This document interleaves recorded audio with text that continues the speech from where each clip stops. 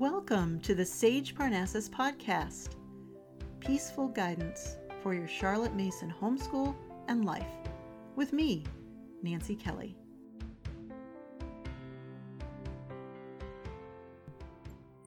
In these next few episodes, I want to share with you about my Truth, Beauty, Goodness community.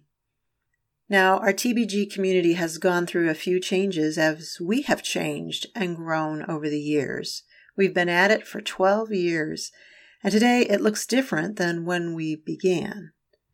But I will start at the beginning and what it looked like for many years.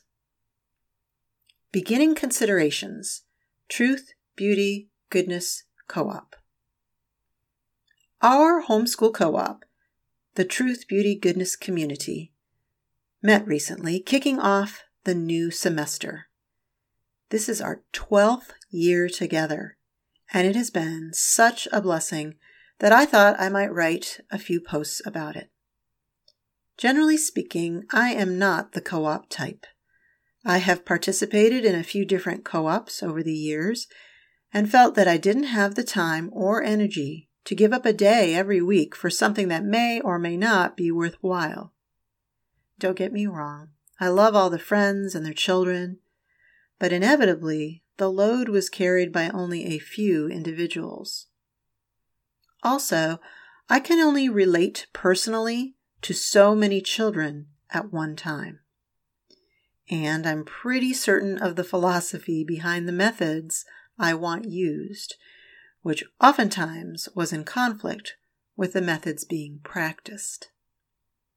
Then one day, while I was preparing a Shakespeare lesson, a composer study, a picture study, and a million other things for my homeschool, I thought to myself, what if I could find some other families that wanted to study these same subjects? What if we split the teaching up and I would only have to teach and prepare one of these subjects?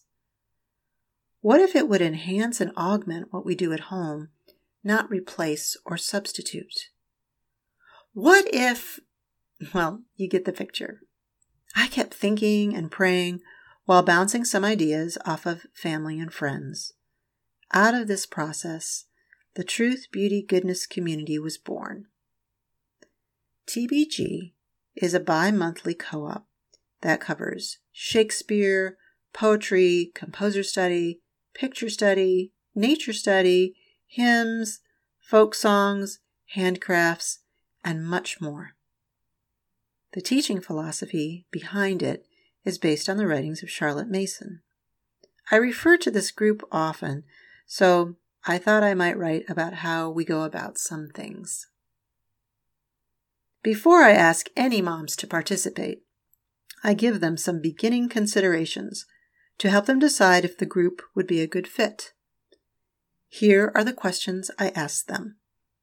I hope this may give you some ideas to work with and maybe try a group of your own.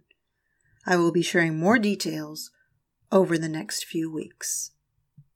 Truth, Beauty, Goodness community, beginning considerations. Number 1. Does this fit into my schedule? We are looking for families who will joyfully make the time for this community and who will make it a priority. Number 2, will I be willing to drive to other homes? The co-op is being planned so that each family will take turns hosting at their home. This scheduling has been considered on our part so that no one family is responsible for our gathering each time. Sharing the honor of hosting between us will also give our families the opportunity to practice hospitality, generosity, and serving one another. Number 3, will I be willing to put in the time to teach? Every mom will take a different duty and or subject to be determined at our planning meeting. This will include agreeing to study and use the Charlotte Mason methods in your area of teaching. Planning meetings will be held before each term. Number 4, am I willing to invest in all the children? Relationships are key with a living education, So often we come and go and just merely make sure our own children get what they need. Since this co-op will truly be for the children's sake, we are asking that you consider and invest in all of the children participating. Number 5. Am I willing to avoid the grooves and keep the fresh impulse of learning alive? As we want to be certain not to get stuck in a rut, each of us should continue to grow and learn more about the Charlotte Mason philosophy of education. Regular participation in our monthly PMEU book study is important. Thank you for listening.